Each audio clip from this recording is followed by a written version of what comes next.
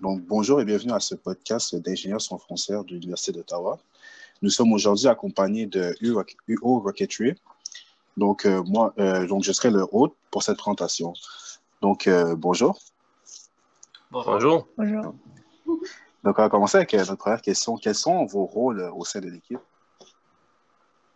Ben, je peux commencer. Donc, moi, en fait, je suis responsable de la section avionics.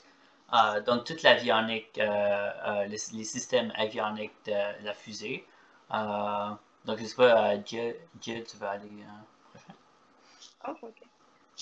Moi, je suis responsable de l'équipe de Payload et le Payload, c'est comme notre expériment biologique qu'on met dedans notre fusée. Ça n'a rien à faire avec la fusée, comme le fonctionnement du fusée, mais c'est une chose extra qu'on fait pour la science. Et moi, je suis le chef de cette équipe. Parfait.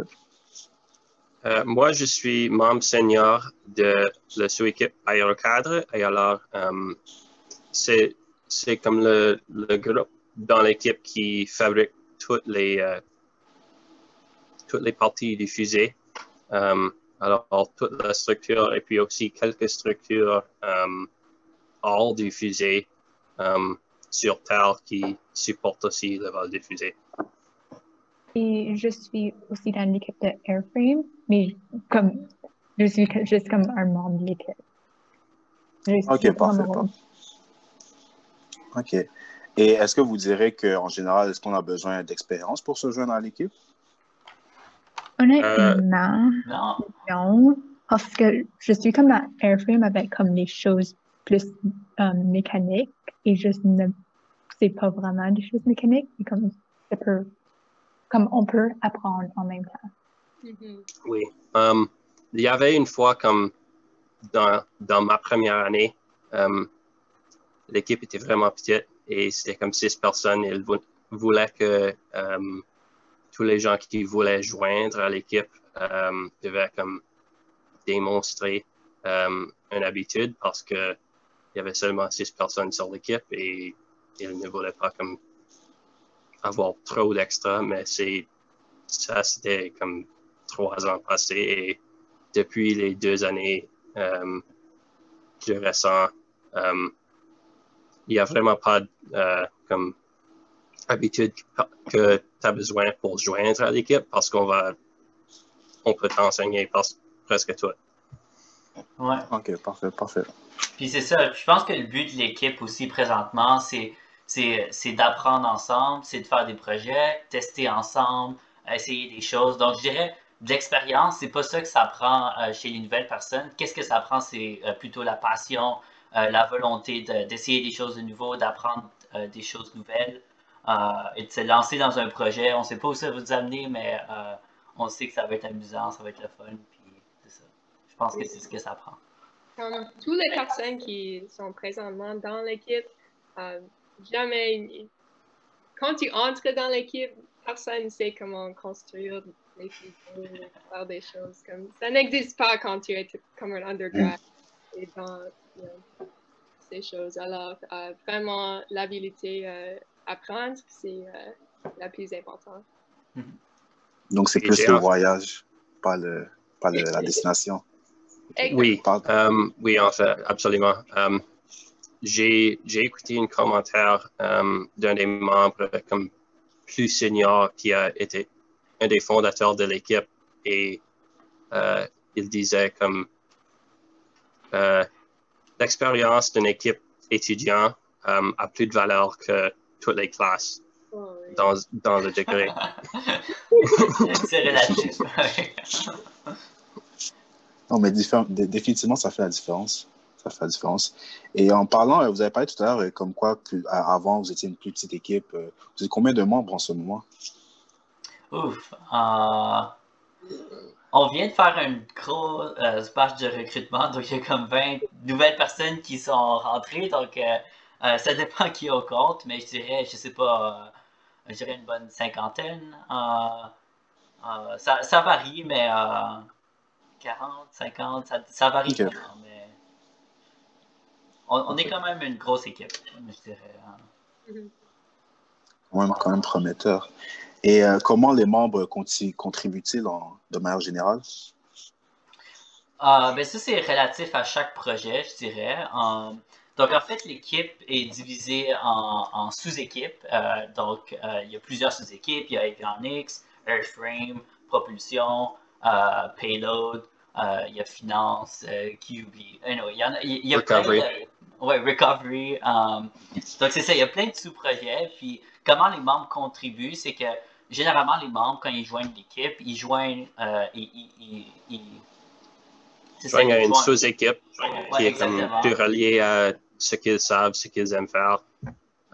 Alors, si ton degré, c'est en génie de informatique, plutôt, c'est probablement avionics, mais si tu es en mécanique, probablement en airframe.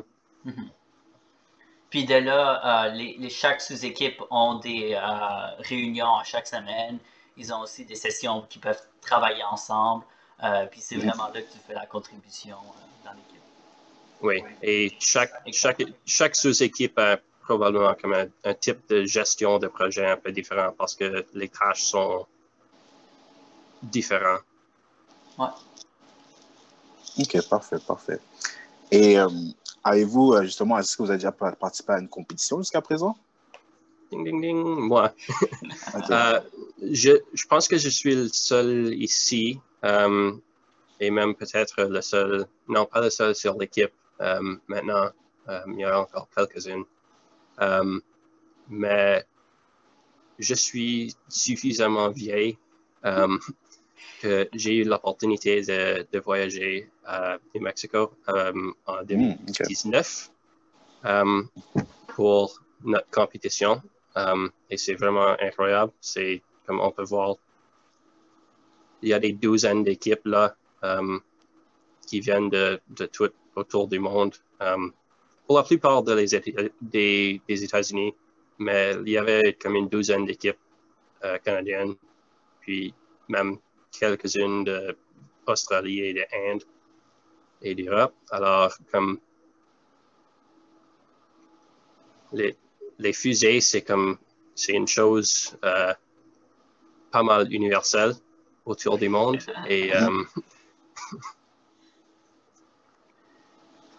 Malheureusement, on n'était pas capable de voyager l'été passé à cause de la pandémie. Alors, Ouais, par exemple. oui. Alors, j'espère qu'on a la chance de compétir cet été. On a deux compétitions qu'on essaie. Il y a le Freeport America Cup, qui est celui qu'on a fait dans le passé plusieurs fois. C'est celui qui est à New Mexico. Et puis, on essaie à faire le Launch Canada Competition, qui est à l'ouest. et c'est Alberta? oui, c'est à Cold Lake, BFC Cold Lake, je pense. Ok. Mhm. Ok, donc quand même impressionnant. Mais j'espère, je vous souhaite bonne chance et j'espère que dans le futur, il y aura d'autres nombreuses compétitions à laquelle vous allez pouvoir participer. Et sinon, quels sont les projets sur lesquels vous travaillez présentement? Ben, je peux commencer. Donc, en tout cas, pour la section avionique, euh, donc, nous, ce qu'on fait, c'est qu'on travaille sur plein de projets en même temps. Mais je dirais on travaille principalement, les gros projets qu'on fait. En gros, c'est l'ordinateur de bord. Donc, on doit programmer l'ordinateur, on doit assembler les circuits électroniques, relier le tout aux composantes du moteur, les parachutes pour les déployer. Euh, donc, et en même temps, c'est ça, l'ordinateur aussi collecte des données de bord en temps réel, les transmet par radio, donc on fait aussi nos propres radios. Euh, donc, c'est ça, il y a beaucoup de choses qui arrivent il y a beaucoup de projets dans Avionic. Euh, c'est ça, c'est un de nos projets. On aide les autres équipes, par exemple, Propulsion, à collecter des données dans leurs tests, etc. Donc, je dirais que moi, je travaille Je travaille surtout sur la programmation, mais on touche un peu de tout en même temps, donc c'est vraiment le fun. Ouais. Très intéressant. Je, pardon. Ok, je suis dans Airframe, mais comme Airframe, c'est comme sous-divisé en groupes plus petits. Et pour mon projet, je travaille plus proche avec l'équipe de Payload, où on fait disons, comme comment garder l'expérience comme des algues comme en vie lorsque la fusée comme vole à l'air. Donc, c'est ce que je fais. C'est comme des AutoCAD ou SolidWorks de, de cette partie-là. OK. Oui. Probablement un bon temps pour Jill. Qu'est-ce qui arrive à Payload? Oui, il y a beaucoup avec Payload. Alors, c'est notre, comme j'ai dit, c'est notre expériment biologique. Et nous avons, on est partenaire avec un lab à l'Université d'Ottawa, dans la faculté dans le département de biologie. Et ce qu'on fait spécifiquement, c'est qu'on recherche l'effet de la hypergravité et la faible gravité sur des algues qui sont unicellulaires, qui sont aussi extrémophiles et spécifiquement, ils sont cyclophiles. Ça veut dire que ce sont des organismes qui vivent dans des environnements qui sont très froids. Spécifiquement, ces algues ils proviennent de là-bas des lacs qui sont gelés dans l'Antarctique.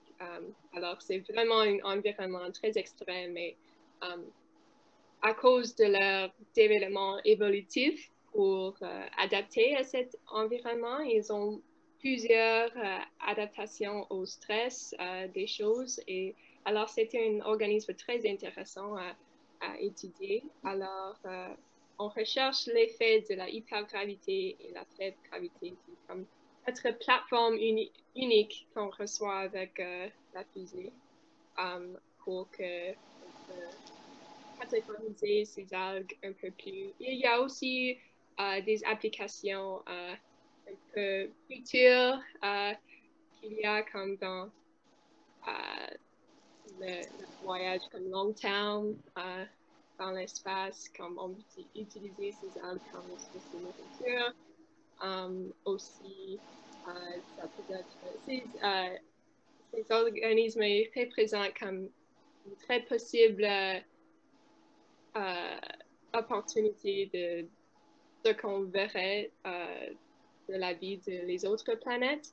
Parce qu'ils sont dans des environnements très extrêmes.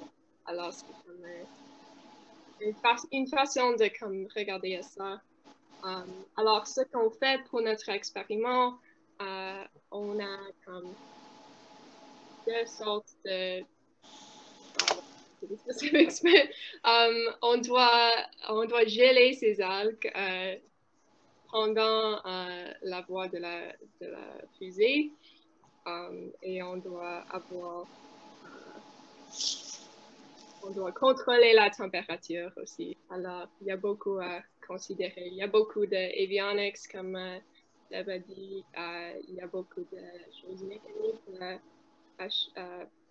à prendre et considérer. Et il y a aussi beaucoup de choses biologiques. Alors, ce sont comme les divisions de Payload qu'on fait. OK. Donc, j'imagine que vous interagissez beaucoup avec les autres équipes pour coordonner et s'assurer que tout fonctionne ensemble. Oui.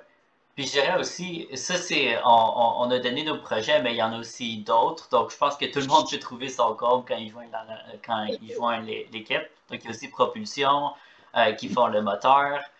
Il y a aussi recovery qui font les parachutes pour quand la fusée descend. Donc c'est ça. On a aussi d'autres projets. D'accord. Et en fait, un des autres projets, et en fait deux des autres projets sont ceux que ce qui est comme mon travail à ce moment avec l'équipe Fighter 4. Et en fait, les deux choses ne sont pas vraiment aéro parce que c'est notre base pour le tour sur lequel on lance le fusée dans l'air. Et en fait, cette semaine, on a acheté finalement le tour pour ça. Okay. C'est une vieille tour de radio qu'on va convertir pour faire décoller une fusée. Et l'autre, c'est notre assemblée pour monter les antennes parce qu'on veut encore pouvoir voir le fusée quand il est en vol et puis collectionner les données. Et la dernière fois, on devait comme tenir l'antenne en main et pointer comme dans la direction vague de où ce que c'était et on a presque perdu notre fusée. D'accord, oui. OK. Oui. Le blague entre moi et les deux autres, c'est que c'est pas airframe, c'est ground frame. D'accord. Donc, ça fait un peu le tour des projets. Oui. Oui, je dirais. Est-ce qu'il y avait d'autres? Donc, merci beaucoup pour cet entretien, très enrichissant. On vous souhaite aussi du succès dans les prochains projets qui vont venir. Et donc, je pense qu'on va conclure ici. Ça fait un plaisir de vous recevoir et aussi au plaisir de vous revoir. Donc, merci beaucoup. Ben, merci à vous. Oui. Puis, c'est ça, si vous voulez joindre l'équipe aussi, si vous écoutez ce podcast-là, vous êtes à l'Université d'Ottawa, si vous voulez joindre l'équipe, on recrute des personnes, on recrute des étudiants. Donc, sur le mot de la fin, je pense que je voulais glisser ça. Et notre site web, rocketry.ca. Ouais.